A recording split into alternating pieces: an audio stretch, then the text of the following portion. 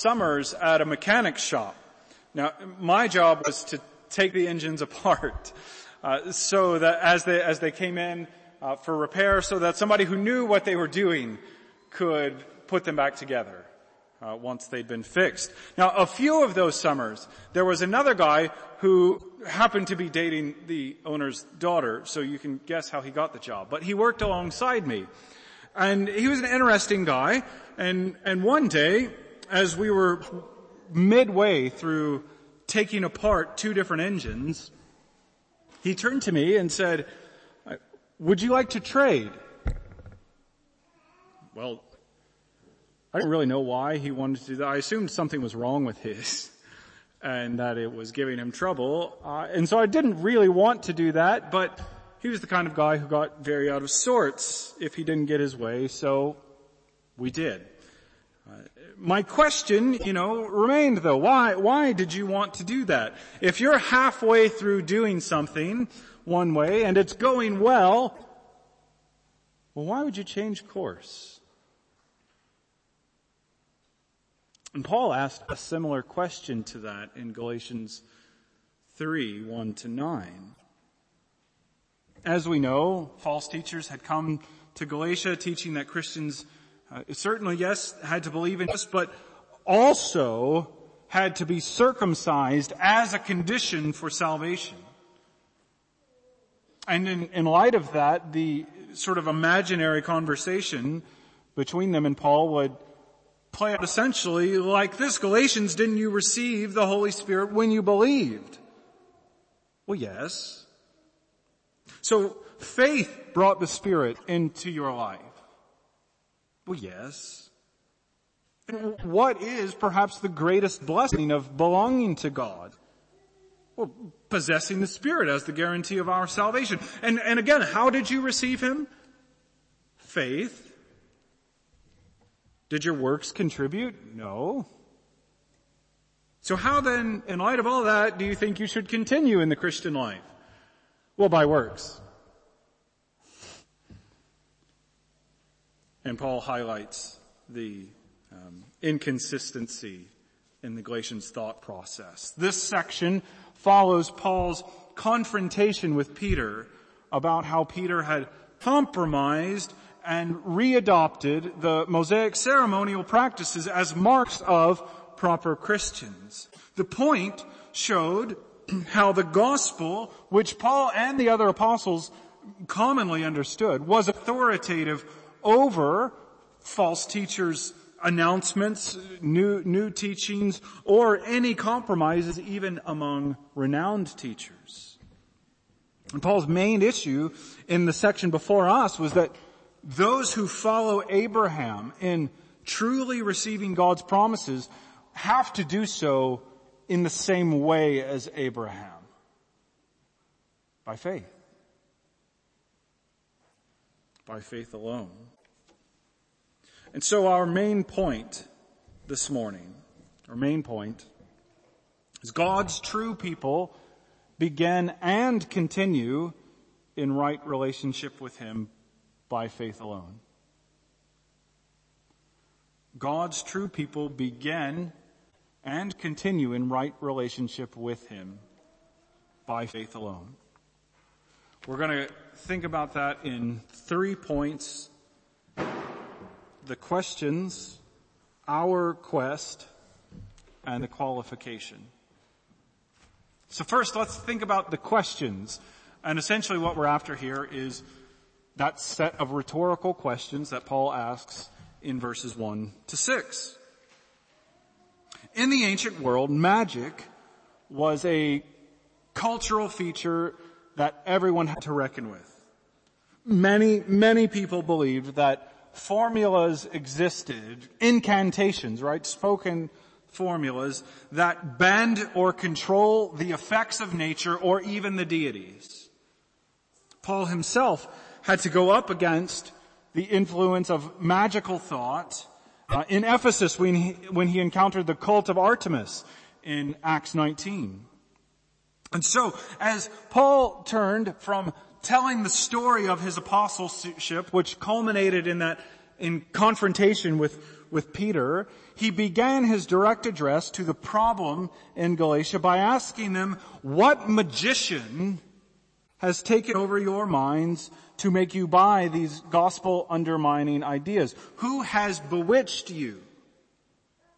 That's perhaps not as tame as the question comes across in our culture today. And after that, he proceeded in verses 1 to 6 to ask them a series of rhetorical questions to show them how foolish their present approach was. So, what are these questions? And why would use them to make his point? So, the first thing is, as we've touched on already, he asks why, or who has bewitched them, verse 1. And now Paul knew who the false teachers were. So, he's not asking about who are the false teachers in your midst. That doesn't adequately explain the Galatians' change of mind, just that somebody taught them incorrectly. After all, Paul himself had explained the gospel so clearly to them that it was as if Christ had been crucified right in front of them. Gospel preaching puts the value of Christ's death on display so that there can be no mistake about his saving work. And so, the only explanation, rhetorically, Paul says, somebody must have used magic to get you to change your mind. And in verses 2 to 6, he pushed that central point forward through 5 more questions. The 3 areas that he interrogated were competency, experience, and knowledge of God. And so he asked them if they're competency. He asked them if they are foolish, what their conversion experience was like, and what God has already done for them. Verse 3, although it's 2 questions there's 2 question marks there. It makes one point, right? Asking if the Galatians were so foolish as to think that you begin the Christian life in one way and then somehow continue on some radically different premise. Are you so foolish? Having begun by the Spirit, are you now being perfected by the flesh? If God worked salvation among you, do you really think your strength is the way ahead? We're back to my colleague in the mechanics shop, right? Asking to switch projects for no reason. He wanted a change of course despite how the present track was working. And the Galatians had that same outlook. They began being Christians by the Spirit's work, bringing them to faith. Now, after the fact, they had bought this idea that the ongoing path for life with God was works of the law. Paul's view is obvious as he notes this approach is foolish. Right? Their competency is in question because they ought to know better. If the Spirit started this, you don't have the power to finish it. After questioning their competency, though, Paul raised another question about their experience in verse 4. Did you suffer so many things in vain, if indeed it was in vain? Now, there is a way to nuance this in a sense. So that word translated suffer can have this specific meaning, of suffering, a painful experience. It can also be more general, just experience, which is, I think, what Paul meant here. He asked if they have experienced so many, have you encountered, have you gone through, have you experienced so many things, namely the things he tells them in verse 5 as the Spirit's work and God's miracles. Have you experienced these things and still not understood the point? Imagine that you want to learn to cook. So you sign up for a course with a Michelin star chef, right? So somebody like Marcus Waring is your teacher, and he gives you a master course in cookery. And you see his techniques in all sorts of things, braising, roasting, baking. You get the picture and you watch him do it. And then you get to the end of your course, and for your final exam, you decide to cook an unseasoned chicken breast in the toaster. Everything you saw was for naught. Right? That's the point Paul drives home in verses 5 and 6. Does he who supplies the Spirit to you and works miracles among you do so by works of the law or by hearing with faith, just as Abraham believed God and it was counted to him as righteousness? The Galatians needed to remember how God saved them and saved every single one of his people. The how is in question. God supplies the Spirit to his people, but not because they earned it. God works miraculous things among his people, but not because they earned it. Rather, he works mightily on their behalf in salvation as they trust in him. God won't start requiring works for the Galatians to be saved because that's never been his procedure. Abraham, the father of believers, proves. So the questions demonstrate the Galatians' foolishness in asking to trade projects from faith to works. It won't work. But that brings us to our second point, our quest. Our quest. I want to pause for a minute in this point and reflect at the mid-juncture of this passage. So we've kind of come to that transition point. I want to teach you a distinction. Maybe I'm not teaching. Maybe you've heard it, but I want to think about a distinction. And maybe this will sound a bit scholastic, but I think if you hang with me, this proves to be a very helpful distinction if we incorporate it into the way that we think about the Christian life. So, Westminster Confession 19:1 talks about how God gave the law to Adam.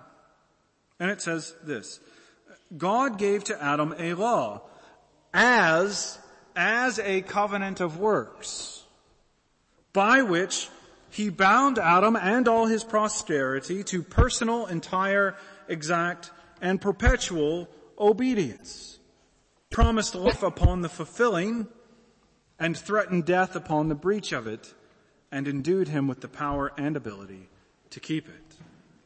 So, let's underline the factor there for us to consider. At creation, God gave the law as a covenant. As a covenant, the law required perfect obedience in order to obtain a reward from God at creation. On the other hand, Westminster Confession 19:2 follows this point up and said, this law, so the moral law, God's moral law, this law, after his fall, Adam's fall, continued as a perfect rule of righteousness. After the fall, God gave the law not as a covenant anymore, but as a rule. What's the difference? What's the difference between those two things? And how could they possibly matter? Well, let's think about the distinction. Let's illustrate the distinction between the law as a covenant and as a rule. How can this work?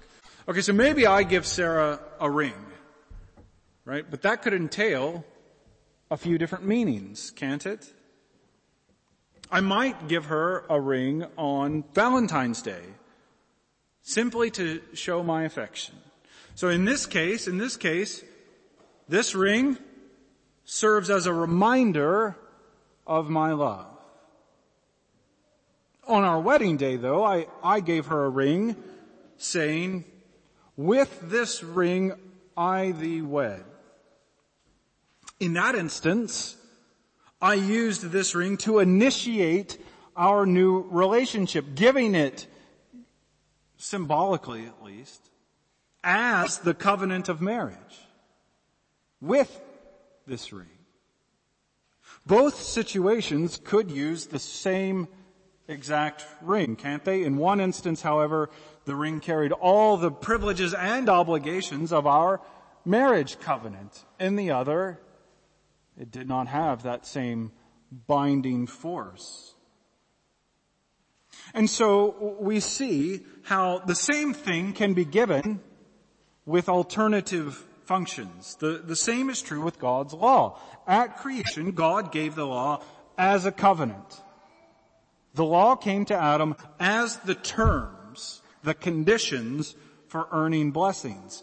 After the fall, though, once that covenant was broken, people are sinful, they cannot honor the terms. After the fall, particularly for his people, the law is no longer a covenant, but is a rule. It guides life, but is not the condition for life. No longer can we use the law to earn any blessing from God. It won't work. That function is done. That covenant is broken. The law is something different for us. Now, for Christians, the law should serve as our guide as we walk with God. Why is that distinction useful? Christian, how do you think about God's law in your life? And as we unpack this a little bit, I'm not looking for the Sunday school answer. Right? I mean, in a sense, I just gave it to you in the confession. I know that you understand what you're supposed to say, but I'm asking you to search your heart.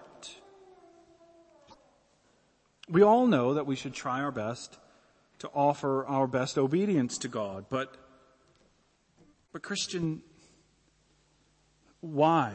Why do you think that is? Even if you know the right answer, really in your gut, what do you think is going to happen as you strive to keep the law? So to put this a different way in terms of our distinction, believer, how do you think God gives the law to you? Do you, and let's be more pointed about this, right? Do you believe that God has given you the law as the condition to earn or maintain His approval for you? Do you think that God's law comes to you as a condition, as the terms for God's blessings on your life? When you reflect upon how you truly believe, not what you know to be true in your mind, but how you operate in your heart and the ways that you think about God in that sense, do you believe that God is inspecting your obedience to determine His approval of you or how to bless you?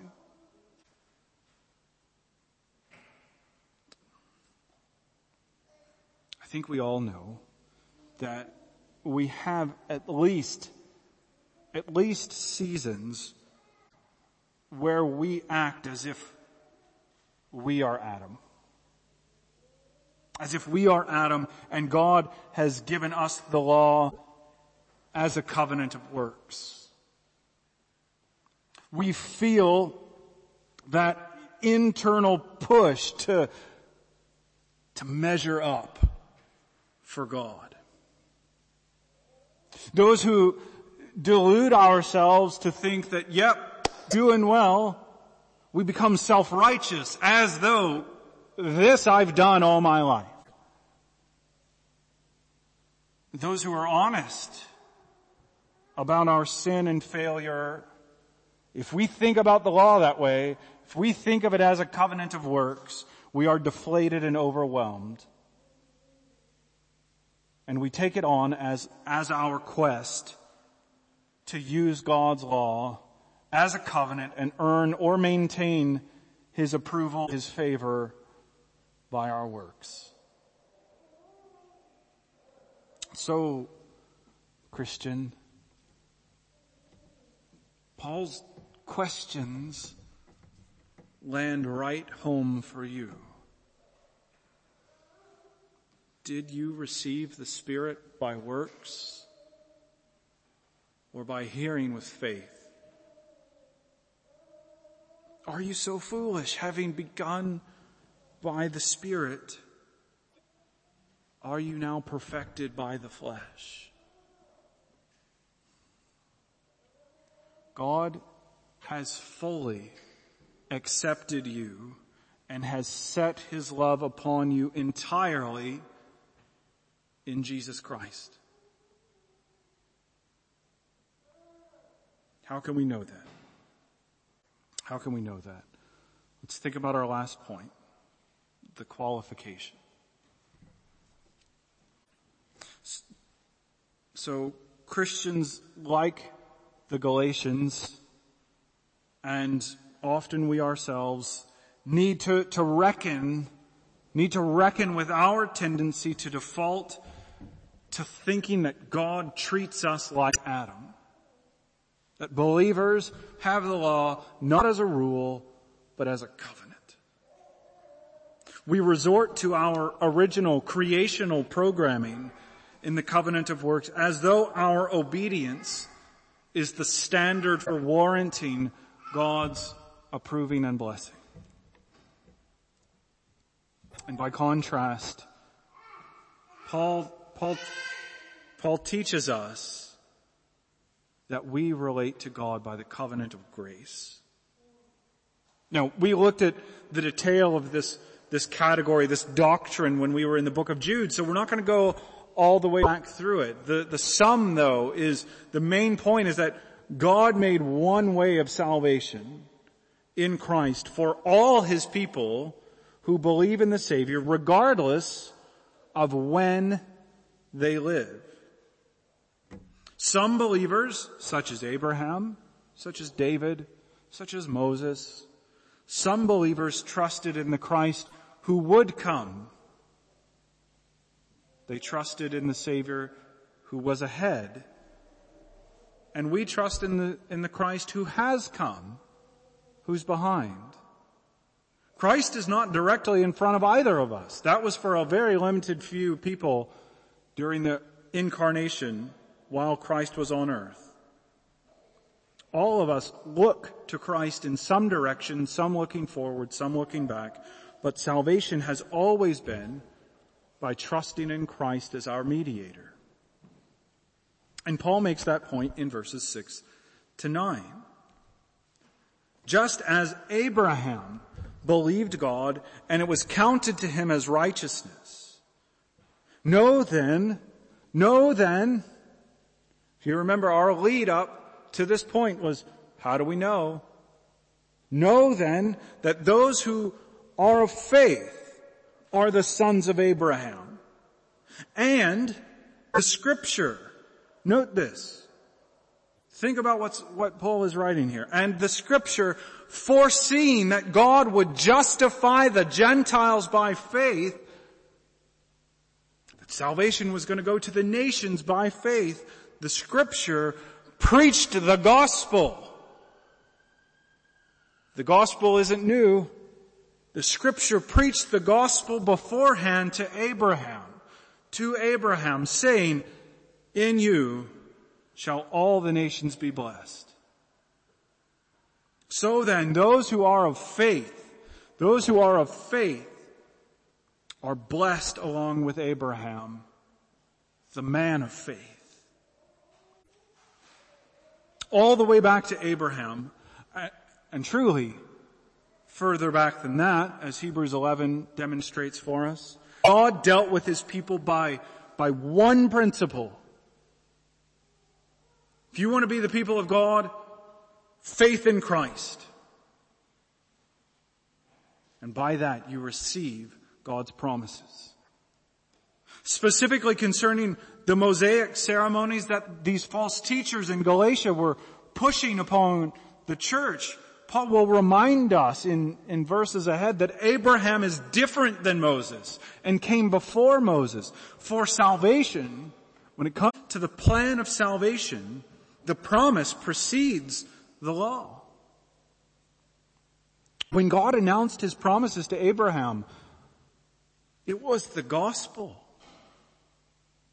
Scripture preached the gospel in advance to Abraham, and he believed. That certainly sidelines the Mosaic law as the condition for salvation, because that promise to be received by faith preceded the law precisely because God was going to save the Gentiles. And let's take a moment. What that means is precisely because God was going to justify you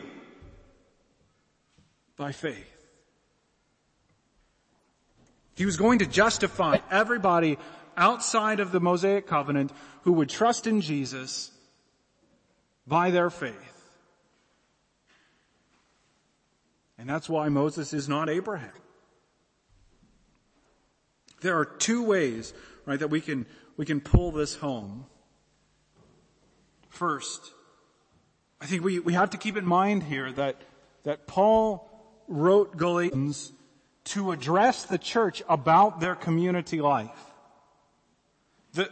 The gospel premise was in danger, but not because they were arguing theoretically. It's because of what they were doing. And so he was addressing their community life, their fellowship. So the teeth in Paul's reminder about salvation by faith alone concerns how we treat one another. If God accepts you by grace alone, what do we demand from each other? Of course, we disappoint one another. We're sinners, right? It's going to happen. We disappoint each other. That is built in to the very idea of Christianity. How do we handle it? What do we do when that happens? Do we hold grudges? Do we look down on one another? Do we foster bitterness over ways that we feel wronged? Is that our approach? Because that's refusing to give someone your approval because they've not met the demands of the law or perhaps your law. Certainly, right, we've got to qualify this, and certainly we don't brush over wrongs that are done to people when they are of substance. Right? When true wrong is done, we address that. But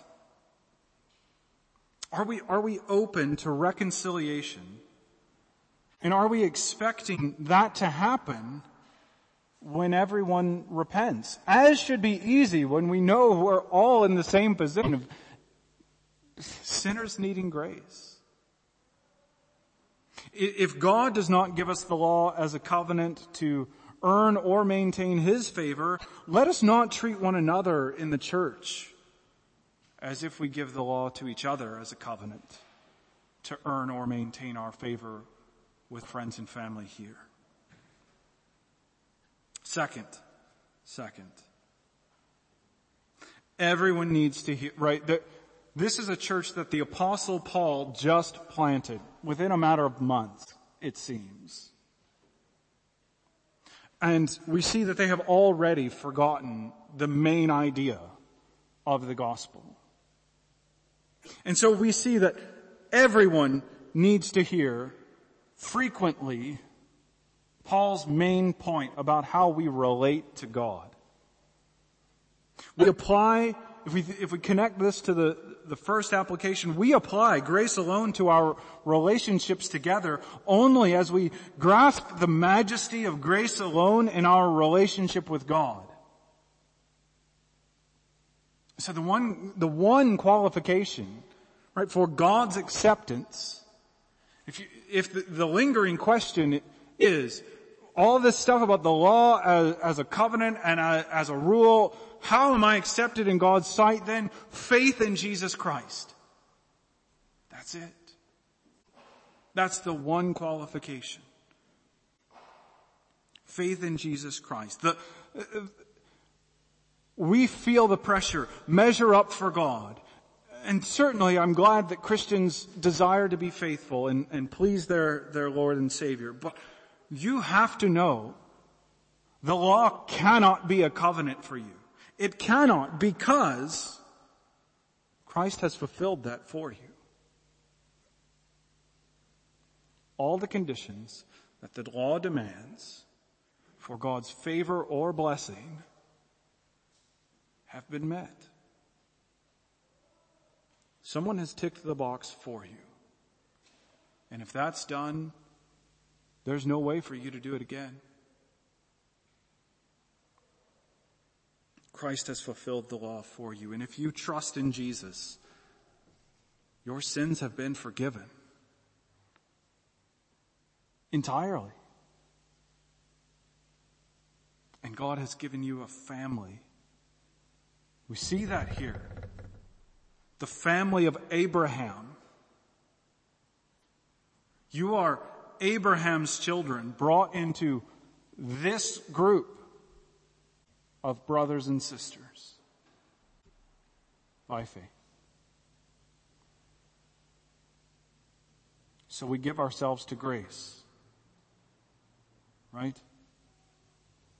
Radically, truly, and fully hand ourselves into the hands of our Maker and Redeemer, trusting not in ourselves, but entirely in the Lord Jesus. We remind ourselves that God has made us His family, not a new family, an old family. Not because of how wonderful we manage to be, but because He loves us deeply. We live out of. Note this, if you get one thing, here's the last thing I'm going to say. Write it down. We live out of, not for, God's acceptance. Christian, you live out of, because of, not trying to gain God's acceptance. Let's pray. Father, we know that this is a world that has many demands on us. We know that we are constantly hit with a list of what we must do. And we pray that as we think about our relationship with you, we realize that the question is not what must I do, but what has been done.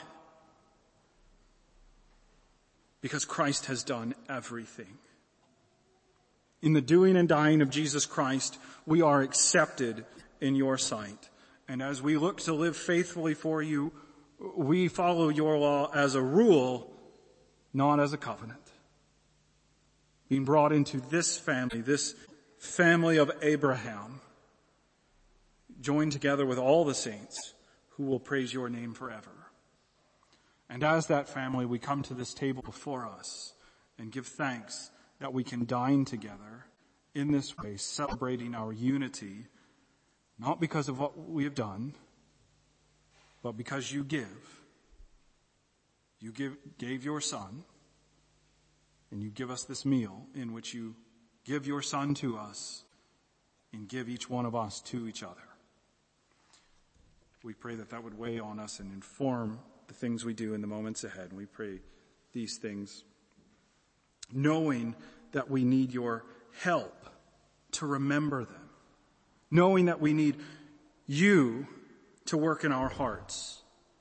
But because you have been so richly good to us, we also know that we need to seek you for the things in our life. And so we give you thanks We give you immense thanks for the sustaining grace that you have provided over the last year.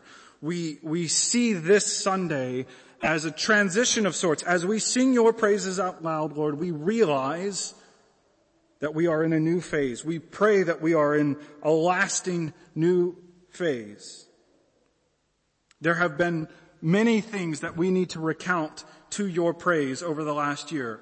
We have dealt with video sermons, and we give you thanks for using those as limited as they have been. We have dealt with songless worship, and we are glad that in these moments we can proclaim your praises out loud together as the family of God. We give you thanks, though, that you have given us means to distribute your word, and that we have been able to be together even without singing. You have provided for us in these things. We know that we are thankful for these Zoom prayer meetings, and we're thankful for how many people come, and we realize the limitations of not being together, and so we are glad, we are thankful to you for having blessed those things, for that prayer meeting that you have used to bring more and more people to be comfortable praying amongst their brothers and sisters in the church, that you have brought more people to pray together, to reflect on your word even briefly. We give you thanks for using even video Bible studies or the house groups on Zoom. We know the limitations of these things. And God, you have been rich to use them nonetheless to further us in faith. You have so abundantly distributed blessings to us. You have given immense provision. We know that so many congregations have dealt with endless seasons of grief because people have died, because health has been a constant fear. We are thankful that you have, by and large, so well protected us. We are thankful that where so many have had such deep concerns about finances, that you have so richly sustained. We know that there are concerns. We know that there are issues where we need to seek your help still. And yet, by and large, you have provided. There are churches that have been without a meeting place, have not been able to be indoors to worship, protected from the elements, and you have given that to us, and we are thankful. Throughout this year, as tumultuous as it has been, we have been able to be in this room together to praise God. And we thank you for that. God, especially in this vacancy season, we thank you, we give you praise for our elders. We thank you for Dick and Gabriel and Adam and for Bob Ackroyd. We are thankful for these men and the way that pastoral care is so much in their hearts and they think thoroughly for the people of this church. We are deeply blessed in our session. And we give you praise for giving us these men to lead us. We're thankful for Laura and the work she does in administration to keep us right, to keep me right, to help us get things out, to get people where they need to be. We're thankful for Jennifer and the work she does as our treasurer to make sure that we are wise and sound in our finances. We are thankful for our deacons and the way that they take so seriously their work to make sure that the material needs of this congregation are provided for. You are good to us, and we thank you for these people. And we ask that you would shower each of them and their families with immense blessing. We do know that we need your help. We know that people are grieving. We pray for Anna Maria, for the Biggs family, for others who still have, even if times of grief are further in the past, we know that these things linger, and we pray for them and that you would provide comfort for them, that you would provide encouragement when their hearts are sad. For those who need work, Lord, we pray that you would meet that need, that you would provide for those who are struggling even to make ends meet. We pray that you, the God who owns the cattle on 1,000 hills, who owns every molecule in this universe, would give to them work that they might provide for themselves and their families. We pray for those who are about to move on. We pray for the Hampsons and for Angela as they look to the future and the next place that you will send them. We are thankful for our time with them. And we pray that you will richly bless them in the next place that you put them. And will make them a blessing as they have been here to their next church family. We pray for us as we seek wisdom in the things before us, as we navigate our way out of a time of restriction, as we navigate our way through a vacancy. Lord God, we need you. And we come back to Paul's words, and we ask that we would not do this by works of the law, but that we would continue in these decisions by the Spirit. Grant us wisdom. Grant us dependence upon him. And we seek all of these things, hoping for your mercy, trusting that you give us because of Christ. Amen.